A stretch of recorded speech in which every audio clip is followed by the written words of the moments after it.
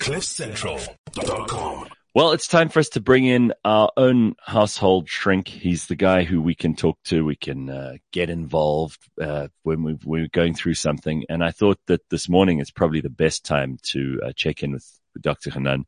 The topic of AKA, obviously, and the shooting, as well as the effect on people, including his loved ones, of having to see that CCTV footage that everyone's passing around. Also, you know, there's so many people who have gone through similar stuff. We're a crime-riddled country. There are people all over South Africa who have lost loved ones. There are people who've been involved in, you know, violent incidents of various kinds. And it's something that South Africans we're just told to cope with it. You know, here we go, guys. This is part of being a South African. And it's not normal. I mean, I know that violence has been a part of human existence for the longest time, but this has got to have some really detrimental effect on you. And if you want to know what that's all about, luckily for you, here's Dr. Hanan. Hey, Doc. Hey, Doc. Hey, guys. How you doing? Good. How are you? Yeah, I'm doing great. All right. So we mentioned in the introduction that this AKA thing may be a trigger for many people who've already been through some horrible things in South Africa. It's not rare. It's the exception to the rule to meet someone who hasn't been touched by violence in this country.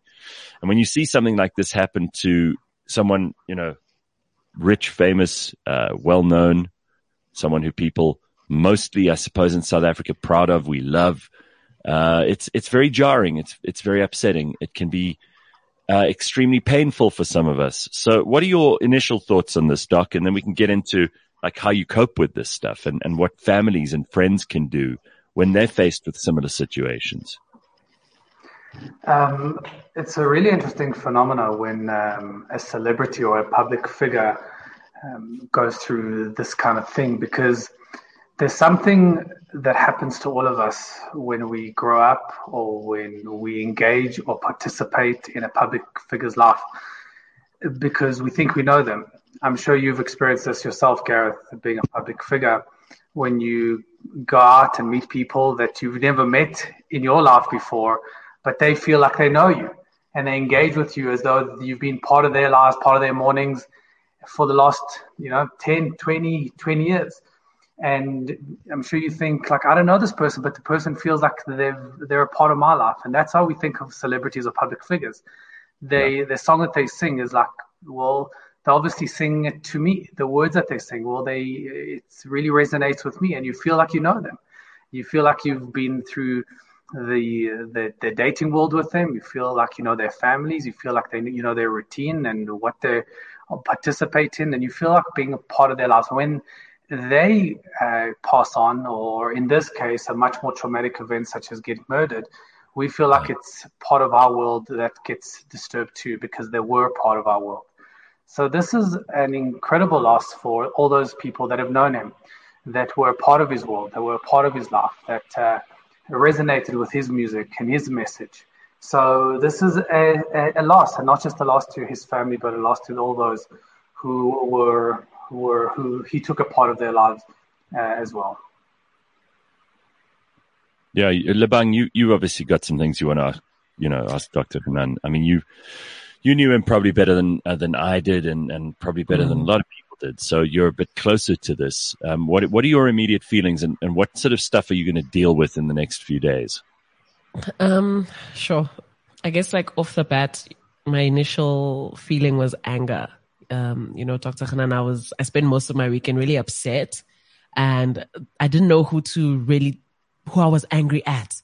I didn't know what was at the core, what I could do about feeling that way, about being that mad, and having to just like be at home and hang around my kids and smile and laugh at them. Whereas inside I'm quite furious and almost like borderline outraged at the fact that I'm never going to see AKA perform again, at the fact that I'm never going to have a conversation with him again. And it's exactly what you're saying. It's you, even on the outside, you feel so close to this person's life. You are on their social media every day. You know where they are today. You see them spending time with their kids and what they're doing in their day, and suddenly they're gone.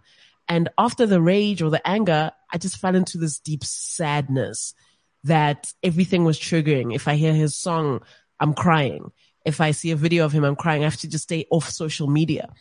And so it's really just going through the motions for someone like me who was really that close, because it's feeling so close. And we're still coming off of the loss of Ricky and. So it's just a lot for one time. So like mentally, I can feel as though like something's gonna happen. And I'm hoping that it's nothing major, but having to stay off social media is just like the first thing I can do. And I'm just worried. I don't know really, like, at what point am I just gonna like break down in front of my kids and just like, I have to run away from them now and cry in the corners and just not, I don't want them to see me this distraught, because then I have to explain to them what's actually going on. But it's just too triggering right now. Anything, even as much as a song is just, it's just, yeah. You know, Labang, the loss is incredibly difficult, as you can, as you're attesting to now. Especially when somebody was so close and so a part of our day and our lives, and the music and the message resonated with who we are and what we're about. And loss is difficult it's so natural because it's a natural order of things, but it's so unnatural because the brain just can't make sense of it. I mean, it's like a sick magic trick. It's like the person was there 1 second and the next second they're gone. And where are they? Where are they? Where are they? And I find that people that hold on to religion cope with it much better because they can make sense of it. But for most people who can't cling on to that, it's a very, very difficult. And even people that can make sense of it, it's still a very difficult emotional thing. Now, couple that with the fact that somebody dies at such a young age, it's so unjustified. There's such a lack of justice and done in such a horrible way. And when we go through a process of loss, and loss is when my world turns from A to B, and my head can kind of understand it, but my heart rejects it completely. So my heart's like, no, it's not happening. My head can kind of piece together the dots or piece together the pieces and connect the dots, but my heart's like, I'm not accepting this. Yeah. And healing happens when your heart eventually comes to terms with the reality of what it is. And there's a couple of things that you need to know when you are dealing with loss. And I want to mention 2 specific chunks of information that will help you. So first of all, there's what we call stages of loss. And stages of loss, when somebody goes through this vacuum of what the hell just happened, we go through shock, then denial, then bargaining, oh, I should have done this, I could have done this, then anger, then guilt, then depression, and then acceptance. And the mistake and the misconception is that these are stages, and these are not stages at all. A person can go through, when they go through the vacuum, can go from stage 1 to stage 7 to 2 to 1 to 5 to 1 to 7 in a minute. So you'll see, Labang, you'll go from I don't accept it to I'm okay with it to I feel really guilty to I feel really angry to I feel really sad to I accept it to I don't accept it. And you can go through that in a minute. And as you start piecing it together, and you've got to let time do its thing, as you start piecing it together, the frequency of jumping from one phase, it's not a stage, from one phase to another becomes less and less frequent. And eventually you kind of settle with acceptance. You integrate the loss into your world. But the question is, how do you do that? And the second thing, that before I share with you how you do that, the second thing that I want to mention to everybody that's been through loss, we always have the feeling of, oh, I should have, oh, I could have, oh, I didn't. And there's always a sense of regret. I should have reached out to that person. I should have been friendlier. I should have spent more time. I should have ticked off more things off my bucket list with this person. Now they're gone. Now, let me tell you something. That person is gone, but don't let their memory, don't lose that person, and don't let that person die or death go in vain. Learn from that lesson, and who's around, the people that are around, your children, your spouse, your parents, those are the people that you should be investing your time into, because you've made perhaps a mistake by not investing in the person that you've lost, but don't make another mistake by not investing with the people that are currently present in your world. It's so easy to go, oh, I should have, I could have with that person, but those are empty coins that you're going to kind of pour into something that you can't control. Go pour into your kids, because you don't want to have that regret. Go pour into your parents. You don't want to have that regret. Go pour into your friends and your siblings and the people that you love and you care about today. because you never want to go back and go, oh, I should have for a second time. Invest in the people that matter the most to you today. Don't make the second mistake twice. Lebang, you need a minute, babe. You're right. Yeah, it's awful. It's awful. It's horrible, right? I mean, Doc, again, for many people in South Africa and for different reasons, this is going to be a very ugly reminder of the kind of stuff that people put up with daily. There is a huge amount of crime. There's a huge amount of violence. I often think that maybe human beings should be more used to this, considering how violent our history has always been and considering how, until very recently, peace is not the default setting for humanity. Surely over the years, and I'm talking about thousands of years of evolutionary biology here, we've developed quite good coping mechanisms for this stuff. But it seems to me that it never gets any easier. And apart from a few very calloused, hard, angry, sometimes, I don't know, maybe they're blessed with something the rest of us don't have. Those people just don't seem to be affected by stuff as much as we are. Yeah, Gareth, there are very few things in the human psychology that, as much as we're exposed to it, we just never get used to it, and it doesn't become easier, even if we can prepare for it. And just maybe to give you an example, when I see patients that have lost someone suddenly or without any preparation, versus when I see people that have lost somebody with preparation. In other words, somebody maybe that is dying of cancer and they've had the chance to say goodbye and to travel with them and maybe to tick off things off the bucket list.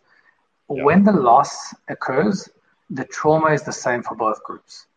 This trauma and the loss are the same. So whether you are prepared for it or you're unprepared for it, loss is one of those things where it makes no difference. It makes no difference. So you can prepare for it all you want. You can try and make sense of it all you want. But when it happens, your heart goes, what the hell just happened? What the hell just happened? And you go through exactly the same process of loss. And you have to go through the same process of healing as well, whether you've expected it or you're unprepared for it. Yeah, I suppose that's just what we got to do. You just got to be ready. All of that's going to be a part of the process, these phases that you talk about. Is there a chance that some people get stuck in one of those phases and they don't get out of it? Definitely.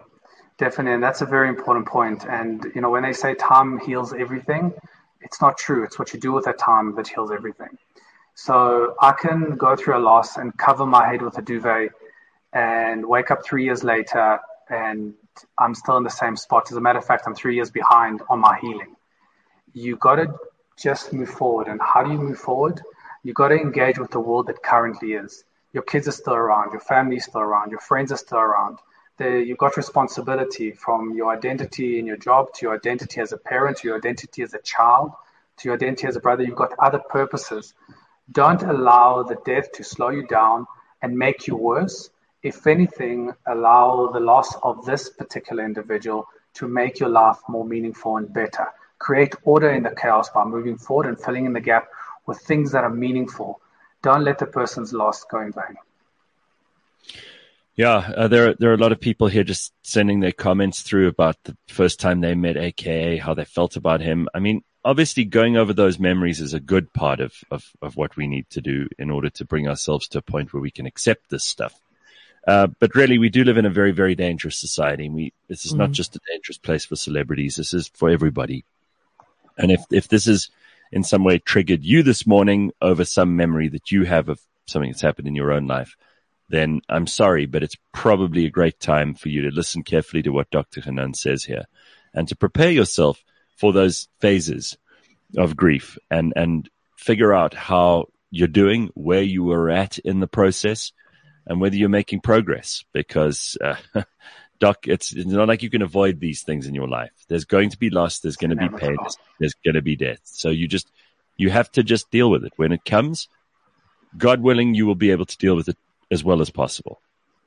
Absolutely. You got to just expect it, accept it. It doesn't make it easier, but at least you don't see it as a terrible thing that you're going through, or rather as an alien thing that you're going through, and you walk through it and you come out at the other side being better. Better, not bitter. Thank you, Doc. Yeah. Pleasure. Laban, right. sending you lots of love. Hang in there. Thank you, Doc. That's the thing about not being able to cry in front of your kids. Now I'm busy crying here at work. Don't worry. None of us will tell the kids, Laban. So, Thanks, Uncle G. Thanks, Uncle G. all right. Well, thank you, Doc. We'll guys. see you next week. Pleasure. Cheers, See you. Doc. Bye. Bye. Dr. Hanan. CliffCentral.com